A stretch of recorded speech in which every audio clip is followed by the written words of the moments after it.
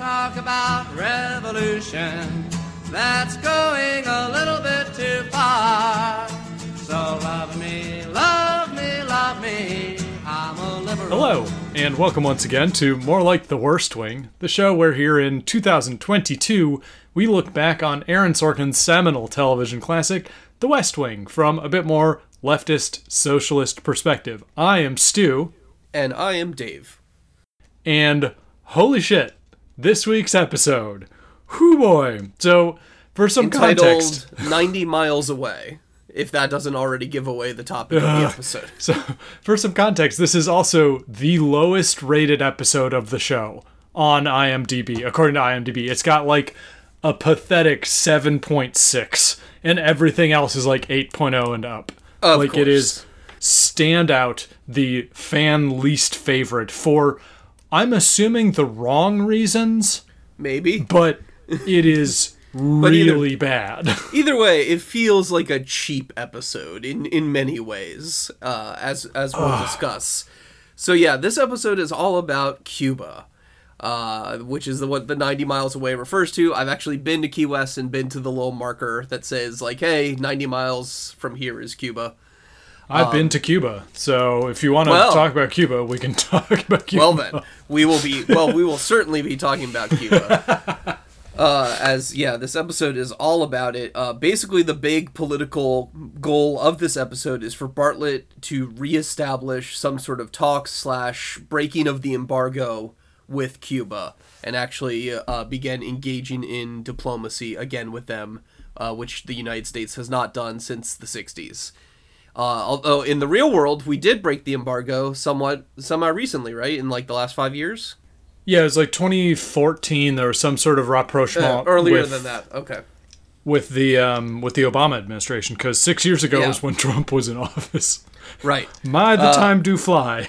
Yeah, so the show actually a little bit ahead of its time here in predicting this particular turn of events. Though by no means am I giving credit to this particular episode for being ahead of its time in any other way, because its views of Cuba are just sort of the most stereotypical, Fidel bad, Fidel dictator, that kind of thing. And they even give us a fake Fidel in the episode. Holy shit. So I would like to say that the idea of the episode and the need for normalization of relationships with Cuba is good. Yes. Unmitigated good, because Cuba rules. They have defied every bit of the international neoliberal order after the revolution. They have somehow persevered to do amazing things for their population. Basically, Cuba rules, and one everybody of the best there is health awesome. Outcomes in the world, way better than ours. And this is, and imagine what they could have accomplished with like access to with help. Yes, actual resources without us trying to launch a coup every whenever we feel like it, basically. So we start, and so you noted this out the gate, I think, that every time we are to understand that we are in Cuba, which clearly the show is not. They didn't fucking fly anybody to Cuba. This got filmed on a backlot in Southern fucking California. Yeah. Every time we cut to a scene in Cuba, there's like Spanish guitar music in the background. Yeah. And it's like, oh, hello, welcome to Central American country. Like I said, I'm not sure if music can be racist, but if it can be, this is racist music. And everyone's wearing white suits and has aviator sunglasses on. And big floppy hats like you do. It's like Hannibal Lecter, like we fade out at the end of Silence of the Lambs. It's Hannibal Lecter That's exactly what Leo's wearing. He is wearing the fucking Hannibal Lecter tourism outfit. Oh my gosh. Yes, because Leo is down there in the present. We also get flashbacks to 1995 when Kate was there for CIA-related reasons, or NSA. So Leo is currently there to have secret talks with the leadership of Cuba, which includes Fidel, which is why we get the fake Fidel. Although Leo does seem shocked on meeting him, like he wasn't expecting to actually meet Fidel himself. Yeah, and I think the implication is that Fidel wouldn't risk a meeting. Like Fidel himself wouldn't risk a meeting of this level. Like, he would be using similar back channels. Like, it's not fucking President Bartlett. It's Leo. He's not even technically in the administration anymore. Right. Technically, yes. So yeah, but then he actually meets with Fidel, and and Fidel is like, yes, I am open to talks, and this is what lets them get kind of the ball rolling, because by the end of the episode, Bartlett is announcing like, yes, we are going to engage with Cuba, and it was a mistake, and times will change, and they must change, and sweeping rhetoric and all that kind of thing. And blah blah blah, etc. Yeah, the typical West Wing thing, if you will. Yeah, so. They basically this gets the let me back this up. The conflict is this process is at risk of being derailed because the news leaks that this is happening. Because of discovery, making the secret talks not so secret. And so there is the Florida the primaries are kind of half derailed because the Florida Cubans are up in a riot. And we get this Florida senator who's, oh my God. Brian Dennehy. Brian Dennehy makes an appearance as a shitty Florida senator. The acting is incredible. The character is written so well, and I love him. Everything about him, from his insistence on fresh orange juice being brought to him, to the rank misogyny just constantly on display as he leers at his assistant's ass after she gives him the orange juice, and openly he might as well be like pawing. It. Yeah. Yeah, and then tells Cliff Cowley, what an ass, buddy. So that shit, and we're all over the place here because this episode doesn't deserve a serious treatment because it's just so fucking stupid. And like all of this as you said, in classic West Wing fashion, all of this conflict is sort of ginned up and then ginned right back down. Right. In the course of the episode. Yeah, this is why it's always like a press debacle or like a PR nightmare or whatever. And I get that a lot of the White House is managing press and whatnot, but it's always just like, oh no, the light of day. That's our greatest villain. yeah, which is fundamentally fucked up. I'd like to add, that's a weird attitude to take. If transparency is this much of a problem to politics, maybe we're doing politics wrong. Yeah, well, and ultimately the conflict becomes not even necessarily about the normalization of Cuban and American relations. It's about how the press will contextualize it and then use it to to fuck up the primaries and the upcoming presidential election. They sort of just gloss right over the actual international relating into the consideration of it. Yeah, we don't get much of the sausage making of the actual deal of what's being exchanged for what. Yeah, what are you helping me out with? How do we get back on a normal footing here? We get basically nothing of that, and just sort of the concept being pitched of look, relations will start, and then from there it all happens off screen. Yeah. So where to start with this? Well, you brought up how they bring it to the primary. Let's circle back to, so Toby in the middle of the episode has to do a press conference because you said the leak happens about the talks with Cuba, or no, Fidel's health is the real leak, right? They all freak out about because a report comes out that Fidel might be dying. And in a brilliant aside, when someone brings it up to Bartlett's like, "Oh, Castro's always dying. He's been dying for 5 decades. Fucking get over it." It's true. He has always been dying. And it's yeah, of course. In some philosophical way, aren't we all dying? Man. Yeah, man. Whoa. But of course, Fidel lived to a ripe old age, and all these Fidel. I remember these coming out in the 90s. Oh, for sure. All the fucking time.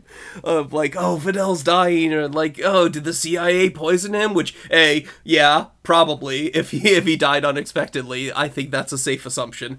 But B, no, he died of natural causes after a nice long life. So all this panic was always for nothing.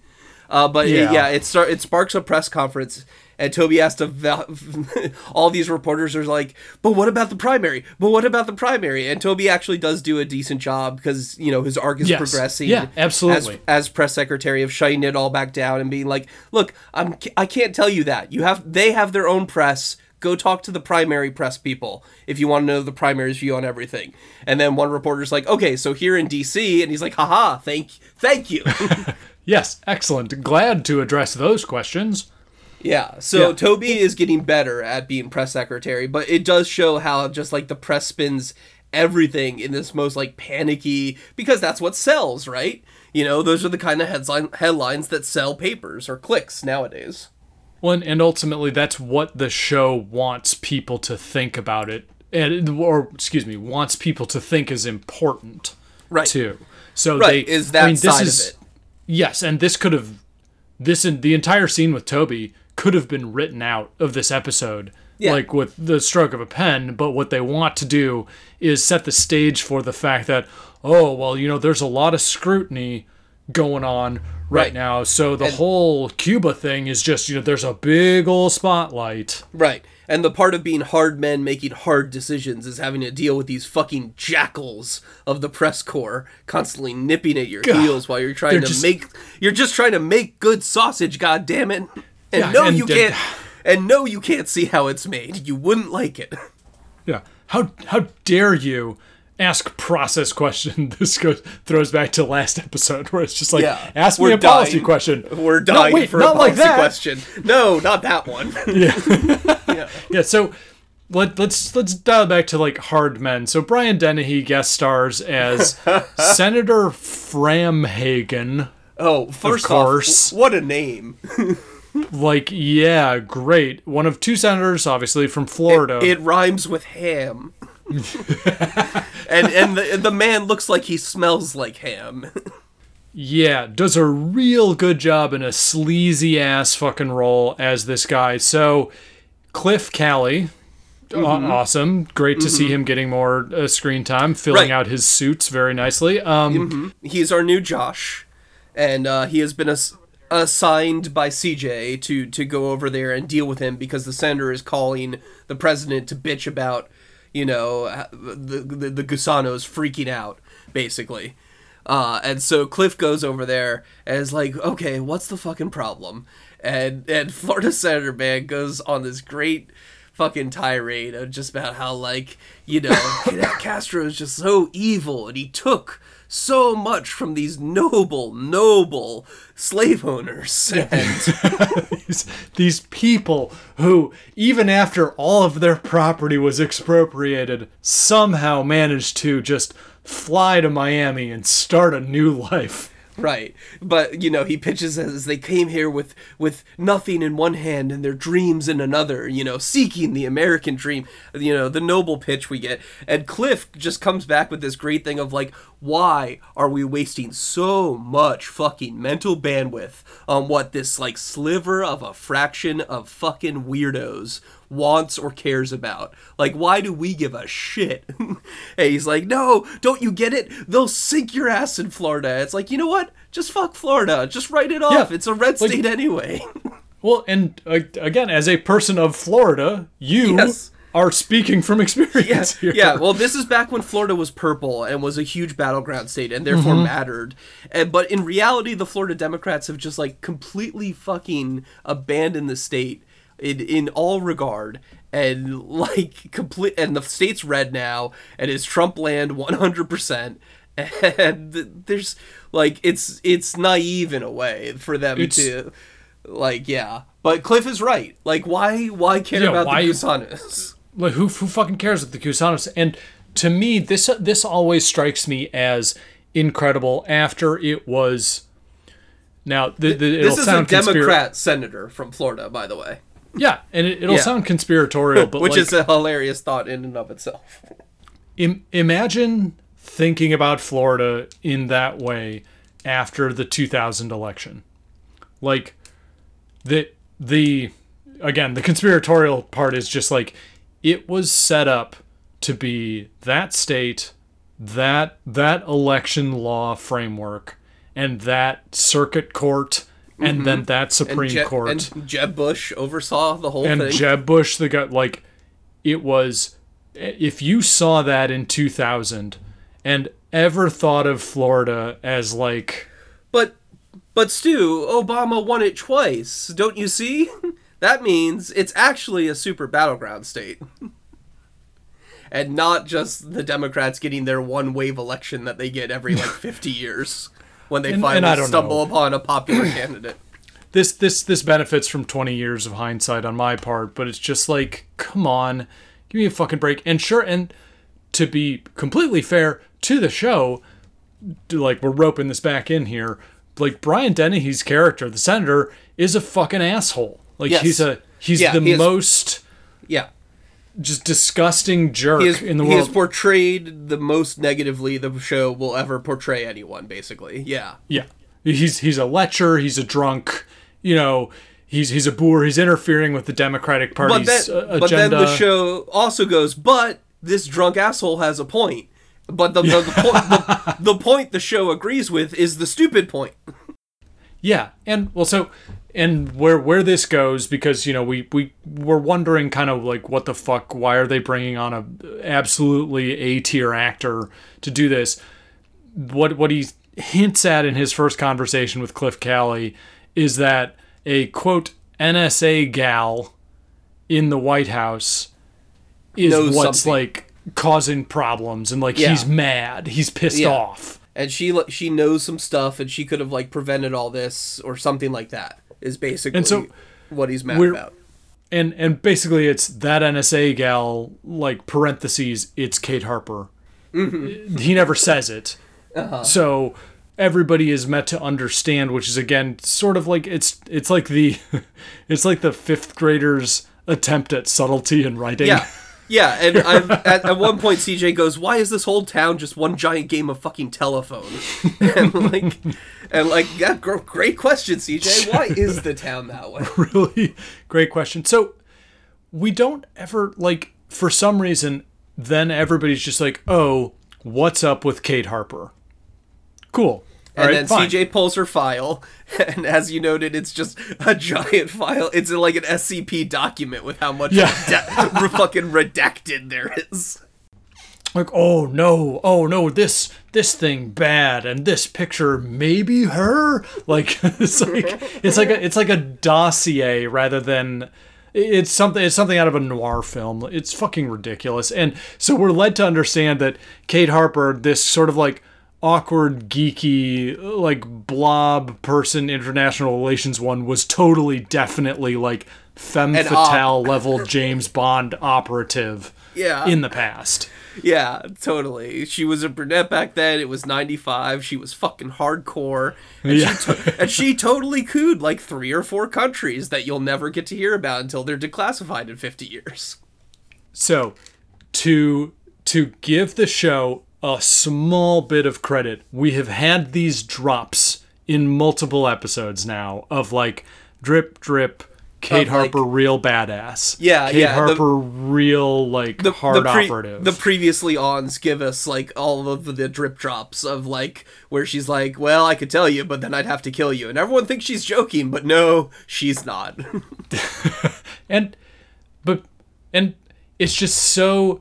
I think the glaring part is the show is trying to rope a little bit of the, I don't want to say action genre in here, but they're trying to add it is absolutely a little bit of 24 is trying to get injected in. Absolutely.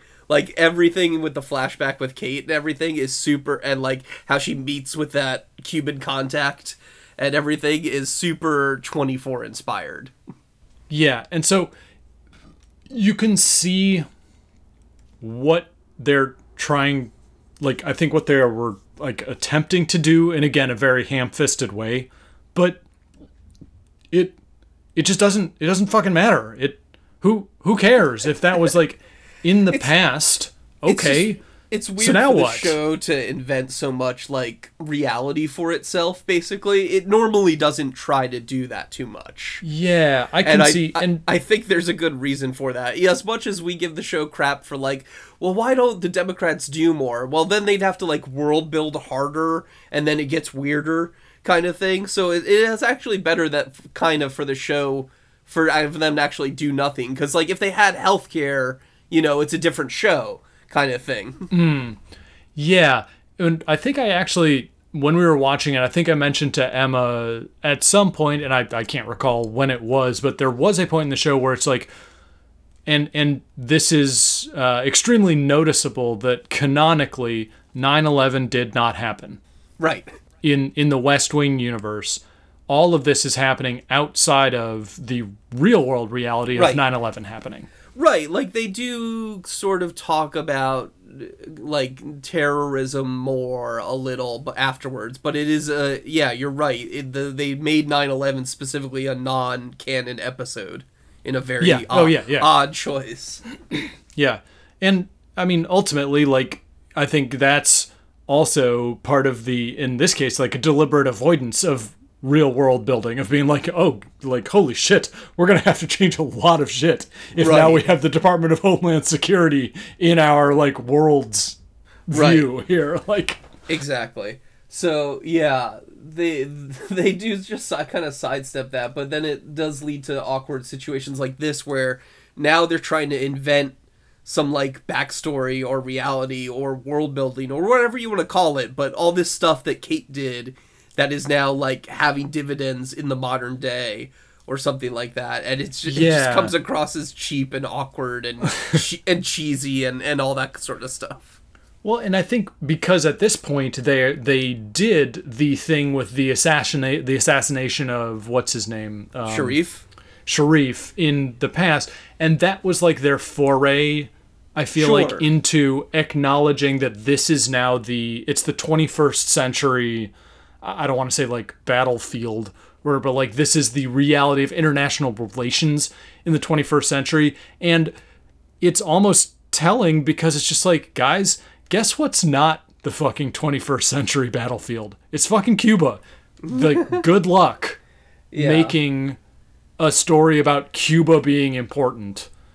Yeah, like in your frame of reference. Yeah, Cuba is always not really mattered. On the one hand, obviously there's like the Cuban Missile Crisis and all that stuff, but then like after that, like post Bay of Pigs Cuba until like the modern 2014 actual re-reconciling, like Cuba didn't matter. You know, Cuba was just off doing its own thing. Yeah, and I mean, it sounds... It wasn't hurting nobody, it wasn't, but nor was it, like, helping everybody either. It was just focusing on itself, and that's fine. That's what countries should do, arguably. Yeah, and the only time it was actually ever a material threat was when the Soviet Union was invested in... Right. Like their missile program. It was just a proxy at that point. It's totally a proxy, and... It was not Cuba's fault. Yeah, and also, like, to the thread titles thing, it's the only reason anybody knows is because it's so close. It's 90 miles away. The proximity is what really matters. And then it's all convenient. Whatever the current administration finds convenient, it's going to use and write Cuba in as, like, either, as we're making progress, or, this is a threat. Right. Type of thing. So anyway, let's take a brief break. The show has it both ways, essentially. Yeah, and it refuses to commit, obviously, which I'm going to comment on briefly, but I got to take a break here to recombobulate my thoughts briefly, and we'll be right back.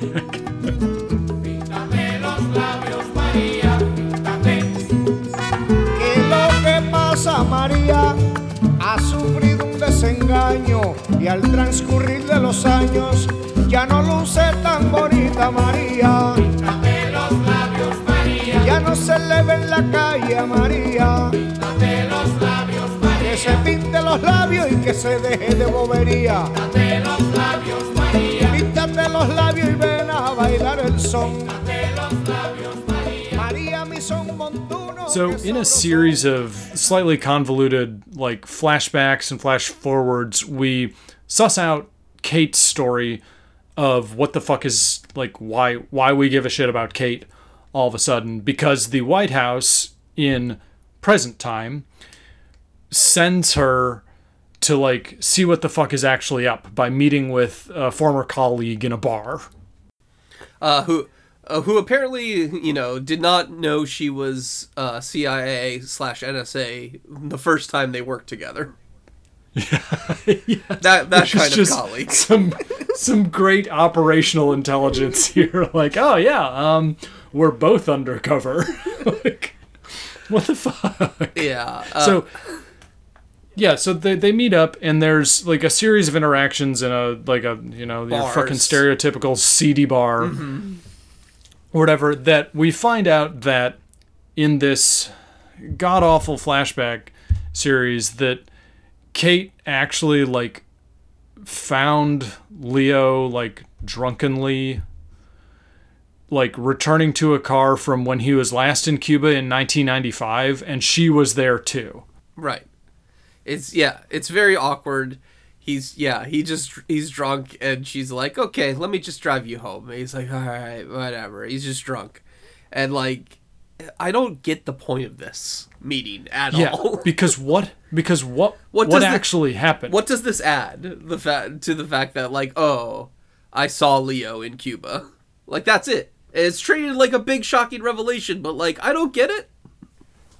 I think the implication is that because you weren't supposed to be there, or like in the context of the show, like maybe Leo was there and had a chance but fucked it up because he got early diplomacy? So drunk. Yeah, maybe because 1995. You're what, 4 years on from the Berlin Wall being down. Like I guess maybe. I really don't know. I don't see any other points, so I'm willing to roll with that. Well, and the implication is that, like, and I don't know, like, why does Kate have a wig on? Why does she have a black eye? Yeah, Kate's a brunette. Like, and then to be fair, her contact earlier is like, you used to be a brunette back then, just so that they can have this moment. I don't know. Again, it all feels very cheesy. It feels like it's from a different TV show. And ultimately, it's all in service of the question of like, why? Like, why do we care what happened? And I think, if I'm being as generous as possible, because one of the few positive notes, in addition to the bug derail, which we'll get to, that I had about this was that I really liked Leo and Kate's sort of, they have like dynamic. This sort of not frosty, but like mutually respectful, but also suspicious kind of vibe between them. And then they do it throughout the show. It's great. Episode's going well. And then they just do this fucking flashback where Kate's in a wig, Leo's a drunk, they're getting in like a 55 Chevy to like flee some mansion in Cuba, and they just make it so explicit. It's just, why? Yeah. You could have just left it. It could have been them. It could have been good. Well. Yeah, it could have been. That's really what this episode title should be. It could have been good. And it just seems so, I think I had a note about this with the Brian Dennehy character too, it just seems so condescending to every single party. Oh, absolutely. Somehow. This one is so much more like played to the cheap seats than most episodes. And I think that's what makes it so insulting and cheesy and whatnot. Is that it's just so blatant about, like, this guy's a bad guy, and these are our good guys, and, like, it's just, I don't know. Well, and you had mentioned all of a sudden Leo speaks Spanish. Yeah. Yeah. Okay. Yeah, and obviously, he doesn't actually, but all of a sudden he's fluent in Spanish, because in Cuba, he can just speak it now, apparently. Yeah, so there's a couple like other things that happen in the episode because, again, ultimately none of this matters. The press basically moves on. Senator Gusano is somehow mollified because he and Leo were old army buddies. Blah blah blah. I guess, and then the White House gets their win and proceeds with diplomacy with Cuba. So it ultimately lands on a decent moral position. At least we can say that. It's not more warmongering and Cold Warrior bullshit. It is the abandonment of that, actually. Yeah. Which is great. Good. Great. Like, cool. Great. Check mark. You passed that. Too bad you didn't make an entertaining episode. Yeah. Well, I don't know. Then they lean this bit with the bugs. Thank you for reminding me. Oh my gosh! So in our other subplot, literally out of nowhere and clearly just written for comedy, the White House has termites apparently. Who knew? So it got to like, it's basically just like any sort of sitcom-esque thing of like dealing with the termite guy and like, and just sort of, but Charlie's doing it and he's like, no, you can't rip off the mural from the mural room to check for termite damage. And sort of like respect for the building, all this kind of liberal BS. But then we get these two entomologist types who are like, who want to study the termites because they have all this data about how they can extract, historical knowledge from the termite patterns or whatnot. And they just go into all this bug trivia and it's great. And they're like, the best part is they are just like waiting with bated breath for the possibility that Charlie might not just like have the termites exterminated. Give them unprecedented access to the bugs of the White House. Yeah. And they're like on the edge of their seat like, oh please, oh God, please. Yes. This would just like make my whole life. And look, I love bugs. Last night I sat outside on my deck just watching the bugs that showed up. Had a great time for like 3 hours just sitting there drinking and watching bugs show up. And I love bugs. These guys make some extremely salient points about how they enable biodiversity and how the bugs dying off would be a really bad sign. And lo and behold, look where we are now. Yeah, wow, nothing like that is happening in 2022, not at all. So they are entirely on point, although it's played 100% for comedy. And to be fair, it's good comedy. Yeah, and the other little bit, there's a couple moments with Margaret, who is like my absolute favorite bit character, where she is really weird. Margaret is a freak. It's great. She is like analyzing CJ's handwriting and is like, yeah, you might have psychopathic traits. Which, she's chief of staff of the White House, so absolutely she has psychopathic traits. Yes, definitely. You can't get there without being that way. Yeah, she tries to get Margaret to like forge her signature and stuff. She's like, well, you can do the president's, which is a great little callback. Yeah. Well, and I guess just like ultimately, again, none of these things go anywhere. And it's very, I don't know. I had this note that nobody ever takes any position. Not really. And Toby can't figure out his shit, and they're just making up shit left and right. Bartlett, like writing random things. Bartlett ultimately does come around to just like, yes, we should talk to Cuba, and it apparently has held that view the whole time.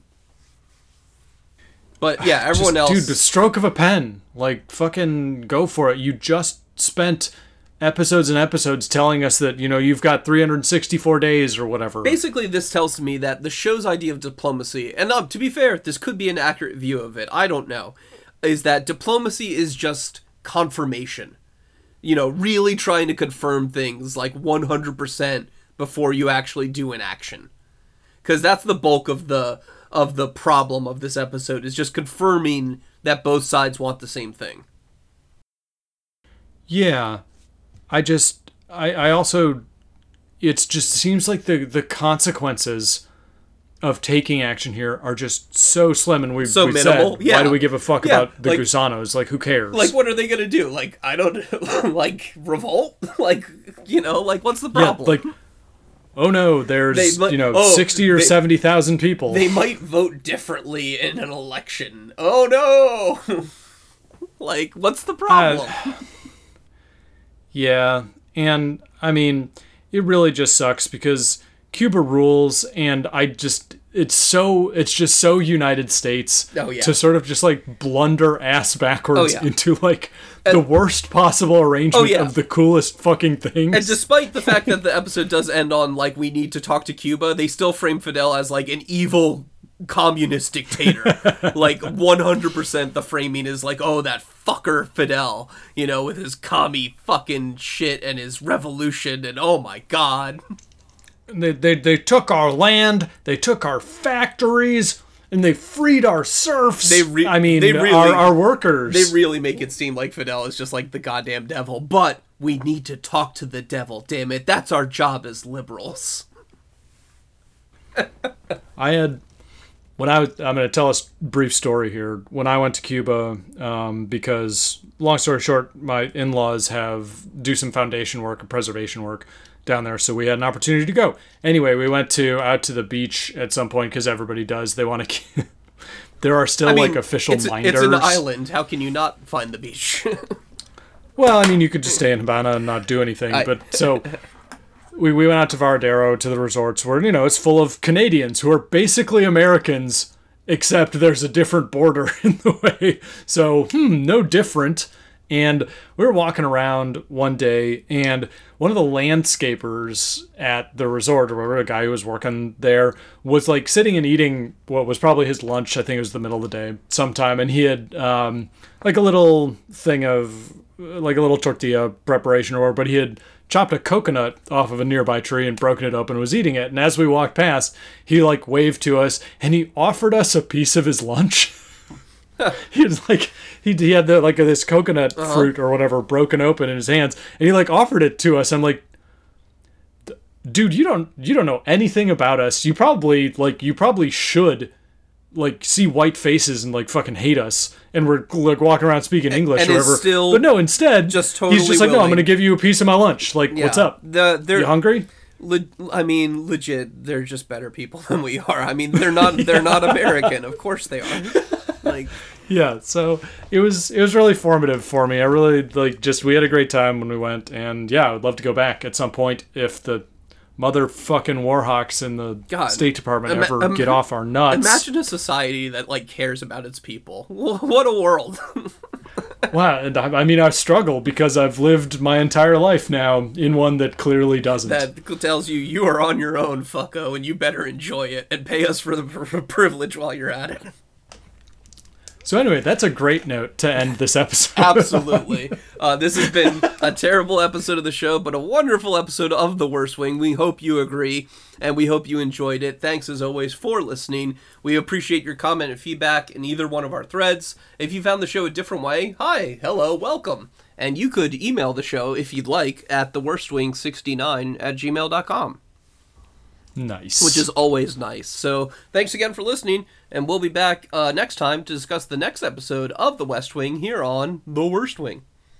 Bye-bye. Bye, everybody. Stay safe. Stay safe. All the money you ask for, but don't ask me to come on along. So love me, love me, love me. I'm a liberal.